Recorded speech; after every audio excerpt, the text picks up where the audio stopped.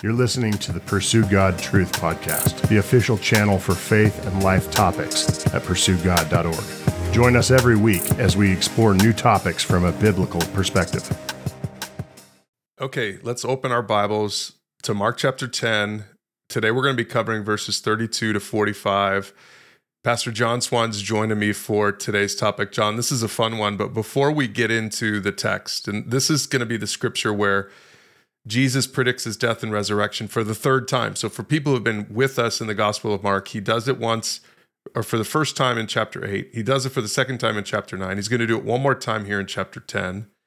And we're going to see kind of the interaction that sparks between him and his disciples, and we're going to get into all that. But before we do any of that, I want to start with a question like we've been doing a lot throughout this series. And here's the question that I think this whole passage is going to inspire for modern day disciples. What are you expecting from Jesus? What are you expecting from a pursuit of God? And John, I think this is a good one for you, maybe a good opportunity for you to share your story a little bit, because you came to faith, when you were more of a young adult. You didn't really grow up in like a Christ honoring home. You grew up in a kind of a nominal Christian home, but you really met Jesus a little bit later. And I guess just for you, like, what were you expecting from a pursuit of God? Yeah. Well, that's absolutely true. We were cultural Christians, I would say. Churchgoers for sure. Not just, Creasters, but churchgoers. And, when I came to that place in my life where I began to really own my own faith, and I was in my early 20s, and it just was an amazing experience. And, but it was also new to me. I didn't have an understanding of even like the different denominations within the Protestant faith, for example. Like I knew the difference between Catholicism and Protestantism to some extent, but it was all raw, all new to me. God had moved me to a place in my life where I was just ready to soak it all in. So I was looking at all these different resources, and at the time it was, radio ministry was big. You couldn't like go on the internet and look up stuff. So, I would call into these different pastors on the radio, and I would get their tapes, get their books, try to send them as least amount of money as I possibly could to get the free stuff. But it was exciting. But my expectation around it was, there's a whole bunch that goes into this. I'll give you the short version. Was somebody had given me a book called, oh goodness, now I can't even remember the title of the book, but it's all about kind of praying a particular prayer and kind of getting what you wanted out of your life. Prayer of Jabez, maybe? Yes, that was it. Prayer of Jabez. Like it was this obscure prayer from the Old Testament of this obscure character, Jabez, and he basically said, "Expand my territories." And it was kind of right, maybe a little bit on the fringe. I mean, it was a really popular book, but you could definitely take it the wrong way, right? Yeah, for sure. And so for me at that time, I was in this place in my life where I was coming out of college. I was in the golf business. What I really wanted was to be, of course, like a tour player, right? And so, of course, I wasn't nearly good enough, and still I'm not even close to that. I know some people who, in the circles we go in now, I'm considered to be a decent golfer, a good golfer, even because I can beat you, Brian, every now and again. But let me just say, you have to be a lot better than that to be on TV. Yeah, that's true. That's true. You got to break 80 a little bit more consistently. Right. You got to break 80. And so for me, like, even like that was a big part of it. Was like, okay, God, I truly had come to this place of repentance and turning to him, but it was now like, all right, God, I need you to bless my plans. And so I remember this prayer I would pray that it was basically, God, I'd sign up for these small little tournaments in what was called the Illinois Section PGA. And I would pray, God, I pray that you allow me to play to my potential today, And I think back at that prayer, that is such a weak prayer, right? Because actually he answered it. I just found out my potential was like an 84. you know? And so that wasn't even a really good prayer. You know, I hadn't learned the Word of Faith movement quite well enough yet. And if that's something that is foreign to you, essentially I'll tie this back into this hunger I had. One of the preachers I was listening to online was what they call a Word of Faith preacher. And this is basically where you're aligning your thinking with God's thinking. And but it can go off the reservation a bit, where you begin to think you can speak your reality into existence. And I was excited about this teaching, and I had gotten a few of his books, and some of it was really good, and some of it certainly helped me, because there's this idea that you want to take every thought captive and make it obedient to the word of Christ, right? And so that was helpful to me, and because the enemy was just ramping up his attacks against me all the time, especially as a new believer, and some of you, I'm sure, can relate to that. It had gotten to a point where I was listening to enough teaching by God's grace, and I was reading my Bible every day too, where I began to question some of these things. And so I would call into this guy's radio show quite frequently, to the point where they must have been rolling their eyes when they saw my number pop up on their caller ID. But I asked the guy one time, I said, "Hey, I'm really enjoying this teaching, but I got a question for you. If our life is supposed to, come to this place of just health, wealth, and prosperity by following Jesus, then how come the early followers of Jesus, like his apostles and his early disciples, they all died like horrible martyrs' deaths, and there was like radio silence, and he's like, well, we need to go to a commercial, and I'm sorry, that's the end of our show. I mean, this is a true story, by the way.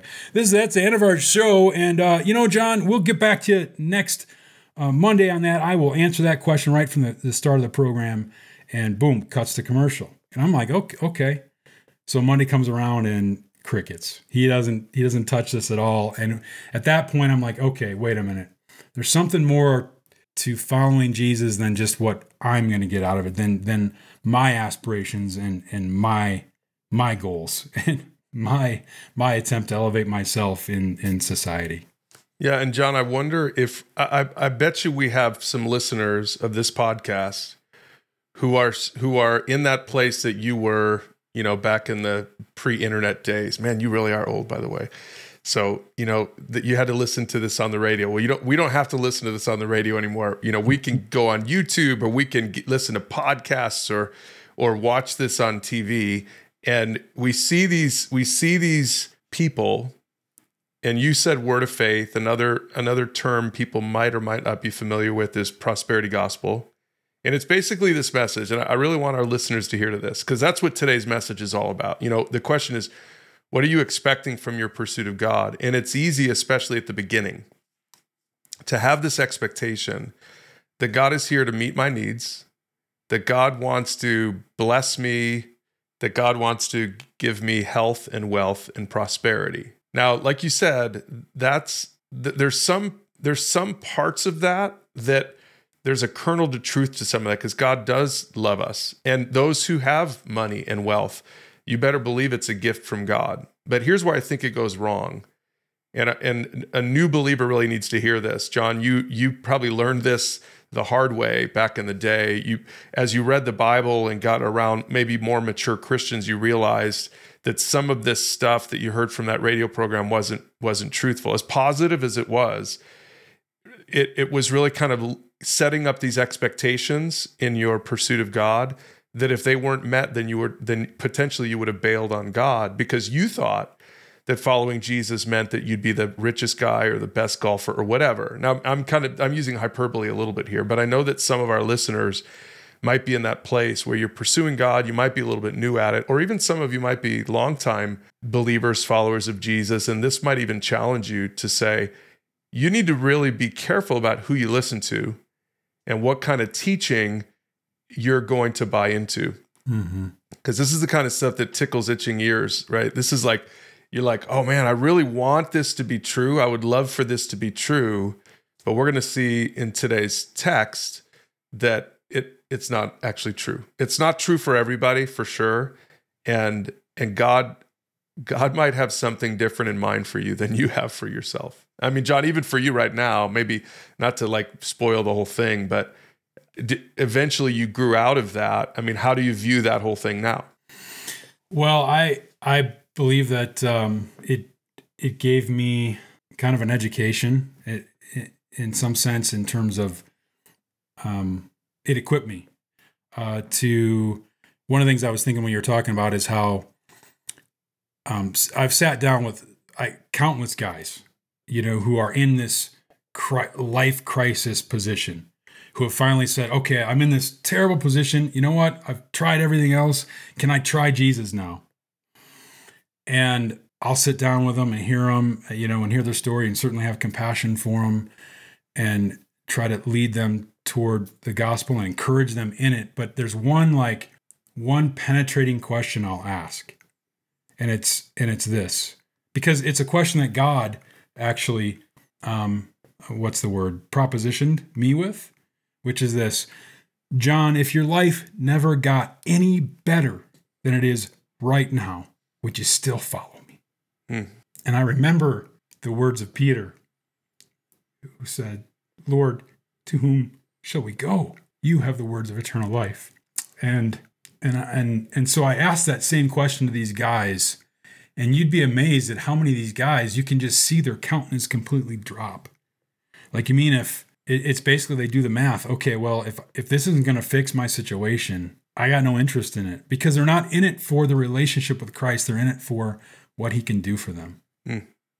I'm reading Job right now, John, and it's so interesting, even just with this story we're about to tell in mind from Mark chapter 10. The beginning of Job's an Old Testament book, and Job was this like the wealthiest guy in the whole region. The first chapter kind of lays out all the stuff that he has. And basically Satan goes to God in the court of heaven, and he says, he's only following you because of all this, because of his prosperity. I mean, really, this is what we're talking about right here. And God's like, no, he's not. Like, he's a genuine believer. And Satan's like, will you let me test it? And he's like, sure, you can test it. Right.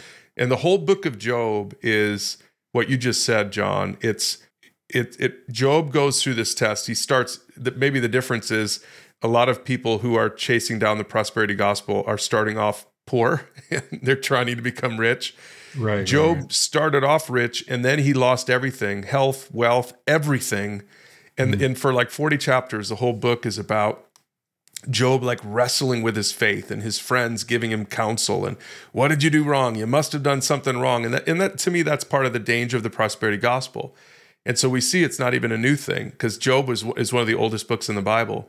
And so even thousands of years ago, apparently there's this idea out there that says this: if I'm wealthy, I must be doing something right with God. And if I'm poor or sick, I must be doing something wrong with God.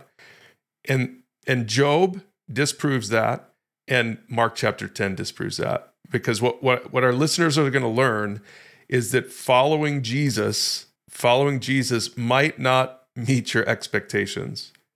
You might not be blessed in the ways that your neighbor is blessed, and those are the things we're going to get into today. And so let's get to the next text. Mark chapter 10, starting in verse 32, it says this: the disciples were now on the way up to Jerusalem. Okay, so hold on, pause for a second. So they had been in Galilee, in that whole region of Galilee, which is north of Judea and Jerusalem. Jesus was just leaving that area. He had been doing ministry up there for the last time, and now they're heading down to Jerusalem. And this is on the way. Jesus knew, I don't think the disciples did, but Jesus knew where they were going now, because Jerusalem was where he was going to be on trial. He was going to end up hanging on the cross, all that stuff. Jesus had a sense for that. The disciples were still trying to understand it. So anyway, that's what they were on the way to Jerusalem, and Jesus was walking ahead of his disciples. That's just even a great picture right there. And the disciples, it says, were filled with awe, and the people following behind were overwhelmed with fear. So we have two different groups. We're going to get into this here. We've got the disciples following right behind Jesus, and apparently there was another group of other followers following behind the disciples. The disciples were filled with awe, and the people following behind the disciples were overwhelmed with fear.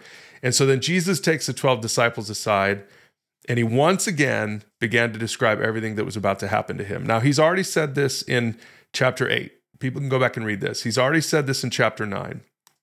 but he's going to say it one more time. And this time he's going to be more clear than he's been in those previous two times. He says, listen, we're going up to Jerusalem where the Son of Man, that's himself, where the Son of Man will be betrayed to the leading priests and the teachers of religious law. They will sentence him to die and hand him over to the Romans. They will mock him, spit on him, flog him with a whip, and kill him. But after 3 days, he will rise again. So Jesus gives all this detail. He's on his way to Jerusalem. His disciples are following behind. But really, John, I think the best way to describe this whole thing is that the disciples and even the people behind the disciples were kind of like wandering into the unknown. They didn't really know fully what Jerusalem would have for Jesus or for them.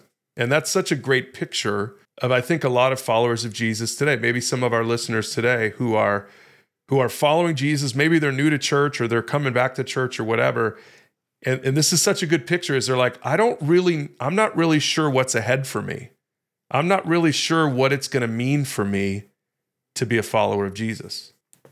Yeah. And I can, some of the translations actually say they were in awe and they were afraid. And you could, it really doesn't matter if it's two groups of people or one. The point is that you definitely work, regardless of where you're at in your faith journey, you could be both, right? Like there's times in my faith journey now, I'm in awe of God's grace to, lavished upon me, of his mercy. And I'm still, I'll just be honest, still fearful at times, Lord, where are we going?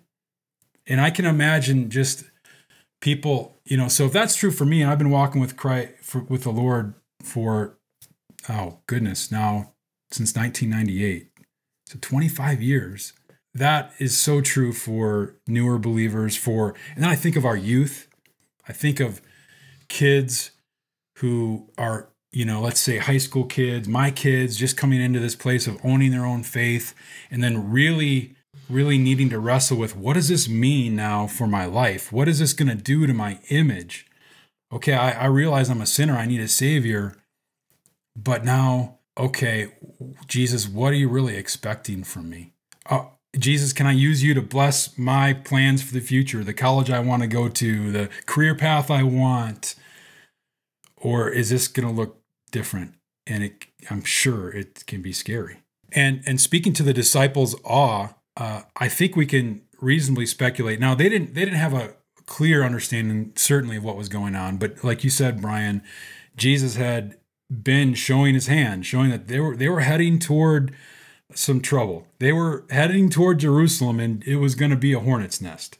And so they didn't understand it, but they had to have some idea that things weren't necessarily going to be smooth. I mean, the Pharisees, Sadducees had been plotting to kill Jesus. Jesus is talking just openly and blatantly about his persecution and death. And so this awe that the disciples have, I believe, is because they see Jesus' resolve to walk toward the cross. And as you know, Brian, without the cross, there is no Christianity. Jesus didn't come just to be an example. He didn't come just to feed some people and heal some people. He came, he had a mission. And I think it's interesting that the first words of Jesus recorded in Scripture are, he's a young boy, right? And his parents leave him behind unknowingly, and they come back. They find him on this little rescue party, and they finally catch up to him, and they find him, and he says, why are you looking for me? Don't you know I have to be about my Father's business? And then his last words are, "It is finished." From the cross. So this is Jesus' mission. This is his goal, and he is set out with a certain resolve, moving toward his own death. And I mean, think about our lives, right? Like every fiber in our body resists suffering. I dig my heels in when I have a dentist appointment, right? So I think about Jesus and this resolve he had. His disciples certainly were in awe of him. Yeah, and it's funny because once again we see this pattern. And for people who've been listening for the last few weeks, maybe you'll recognize this pattern. Because remember, Jesus is getting explicit. This isn't the unknown for him. He knows right what he's doing. And the disciples, if they were really paying attention, should know it too, but they don't really know it. Like the disciples are they're not the sharpest tools in the shed. So Jesus, he's explained it in chapter 8, verse 31. He's explained it in chapter 9, verse 31. Now here we are in chapter 10, and he explains it again with more detail. And so here's this pattern for these three teaching moments. Jesus reveals his mission, number one. Number two, the disciples say something really stupid. It's happened twice before. And then number three, Jesus turns it into a teachable moment. And this is exactly what's going to happen here, okay? Because Jesus, here he is. He reveals his mission. He says, we're heading to Jerusalem. I'm going to die there, okay?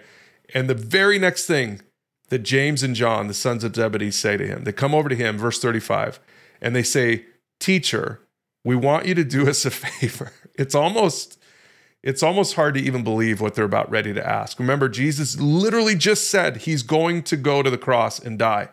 Kind of a somber moment. Talk about like not reading the room.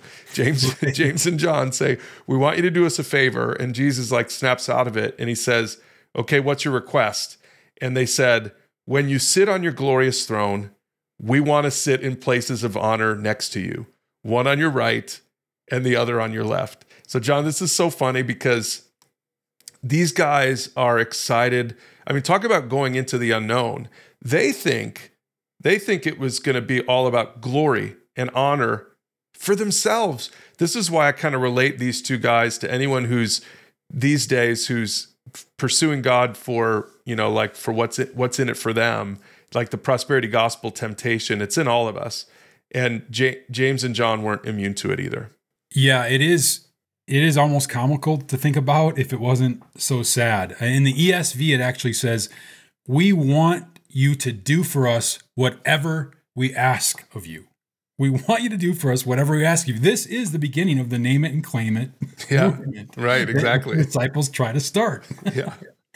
And I mean, I like to kind of bring things down to our level sometimes. Like, can you imagine if, I mean, this isn't an exact parallel, but let's just say, we're going to war, heaven forbid, and you get drafted and you tell me I'm going off, we're going to fight this horrible war.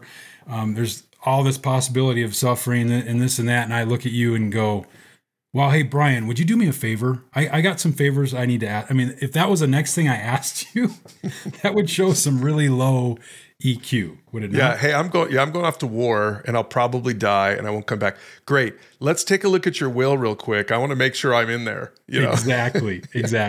Okay. But anyway, so here's what Jesus says to them. He says, you don't know what you're asking.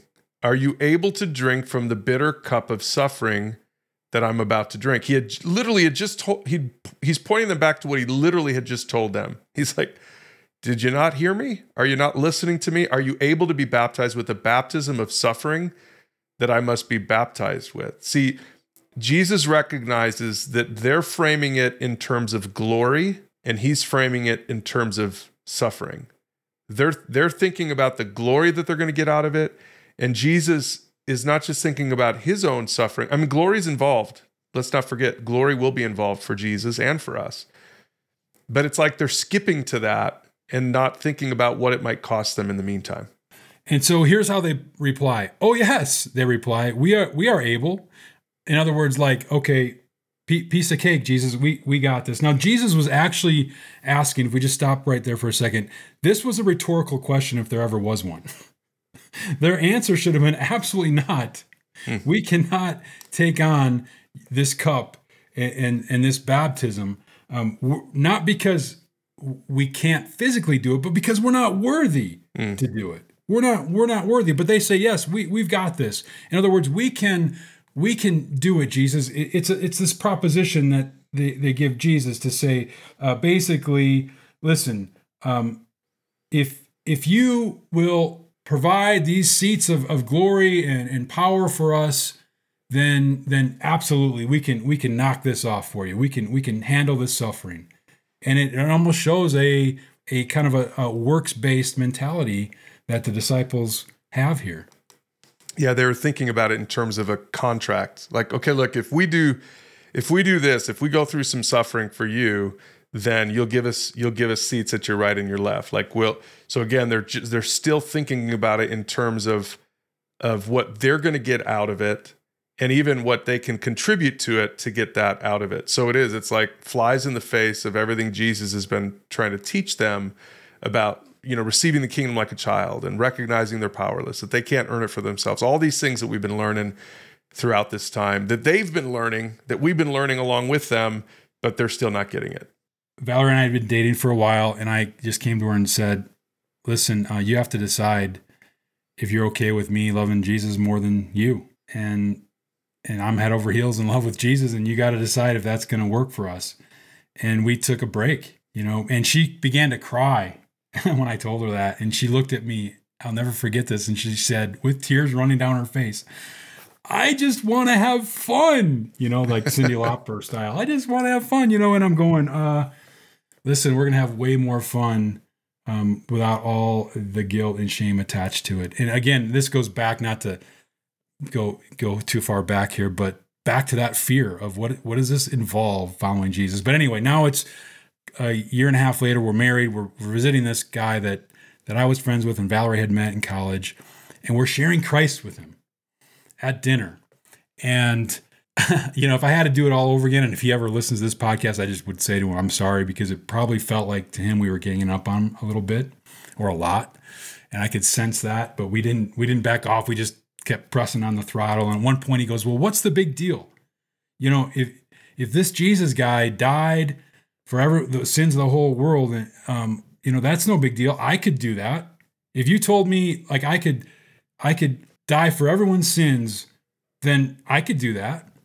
And I remember at the time I was a brand new believer, and it really kind of stumped me. And kind of back to what I mentioned before, that the answer is, well, no, maybe physically you could be crucified. Other people have been crucified and treated horribly and tortured, but you're not worthy. You're not worthy. Revelation 5:9 says, and they sang a new song saying, you are worthy to pick up the scroll and to open its seals, for you were slain, and by your blood have redeemed us to God out of every tribe and tongue and people and nation. Jesus was worthy. He never sinned.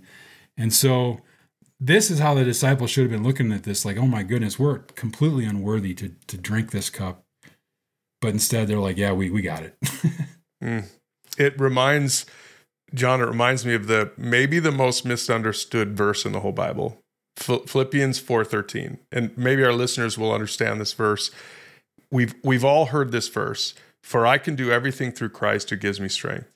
I think Tim Tebow made this, it was popular before him, but I think this was the verse that he had on his uniform or on his shoes or on his face or something, Philippians 4:13. And so maybe young Christ followers all around the country looked at that saying, that's going to be my theme verse too. Because if it worked for Tim Tebow, that he can do all things, he can be one of the best college football players ever to play, then maybe it'll work for me. You're falling for the same thing that the disciples were falling for. You're missing the whole point. In fact, if you read Philippians 4:13 in context, then you'll read verse 12. And verse 12 says, I know how to live on almost nothing or with everything. I've learned the secret of living in every situation, whether it is with a full stomach or empty, with plenty or little. So it's funny, John, this is a verse where I think modern day people quote this, like they misquote this because they're thinking about it in terms of glory. I can do all things, and I can sit at the right hand of the Father. I can do all things. And yet the actual context of the verse is suffering. Just exactly what Jesus is trying to teach his disciples. Right. Yeah, no, I kind of chuckle here too, because earlier before when you were talking about the disciples not getting it, and I think you said something else about them, asking stupid questions and everything. I'm like, someday we're going to meet these guys and they're going to have some words for us. I'm telling you, like Peter's going to be like, dude, I wasn't that bad, And Thomas is going to be like, you think I was doubting? Your doubt. Let's look at your doubt, dude. That's true. He's going to say, I've heard all the times you've called me a moron on your podcast. And just know we've called you a moron from heaven so many more times. That's true. Right. And my point here is that we miss it too, right? my memory verse this week is Luke 9:23 and 24, where it says, Jesus said to them all, if anyone wants to be my disciple, he must deny himself and pick up his cross daily and follow me. For whoever wants to save his life must lose it, and whoever loses his life for my sake will save it. And here's the cross was this picture of suffering and complete like ridicule and shame. And we think of it more as, I mean, we just miss it. We miss it just like they do, is I guess what I'm trying to say, Yeah, that's so true. In Jesus, what he does here then is he brings this focus back. So they're on their way to Jerusalem. They have this, he talks about his suffering. They have this little interlude where James and John probably embarrass themselves. And then in verses 41 to 45, Jesus is going to kind of close the loop on it. It says when the 10 other disciples heard what James and John had asked, they were indignant. So the word got around and they realized. And so Jesus is like, all right, I'm going to have to just put an end to this craziness. And so he called them all together and he said, you know that the rulers of this world lord it over their people, and officials flaunt their authority over those around them.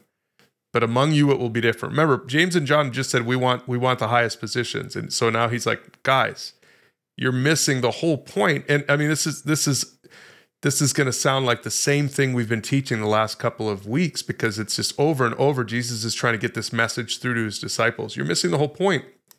It needs to be different among you. Whoever wants to be a leader must be your servant. Whoever wants to be first among you must be the slave of everyone else. And then he says this, for even the Son of Man, again, that's what he called himself, for even the Son of Man came not to be served, but to serve others. And here it is, and to give his life as a ransom for many. So he brings it right back. He brings it right back to what he's setting out to do all along, what he knew his mission was all along. It's all about him going to the cross. And really, that's the lesson for all of us. It's a pursuit of God is about Jesus. It shouldn't be about us. It shouldn't be about trying to grab glory for ourselves.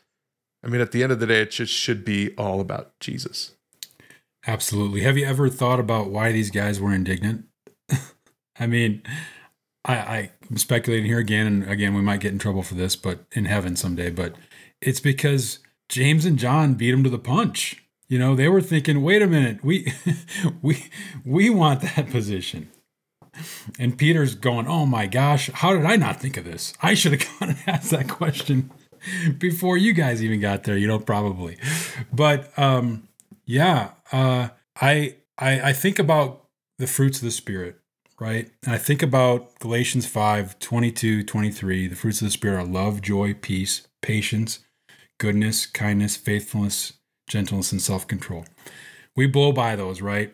But patience, what's another word for patience? And if you've got an older version of the Bible, what do they say? Long suffering. This is one of the fruits of the Spirit, to be long suffering. And we live in a day where we have mitigated suffering to waiting 60 seconds for nachos in the microwave, right?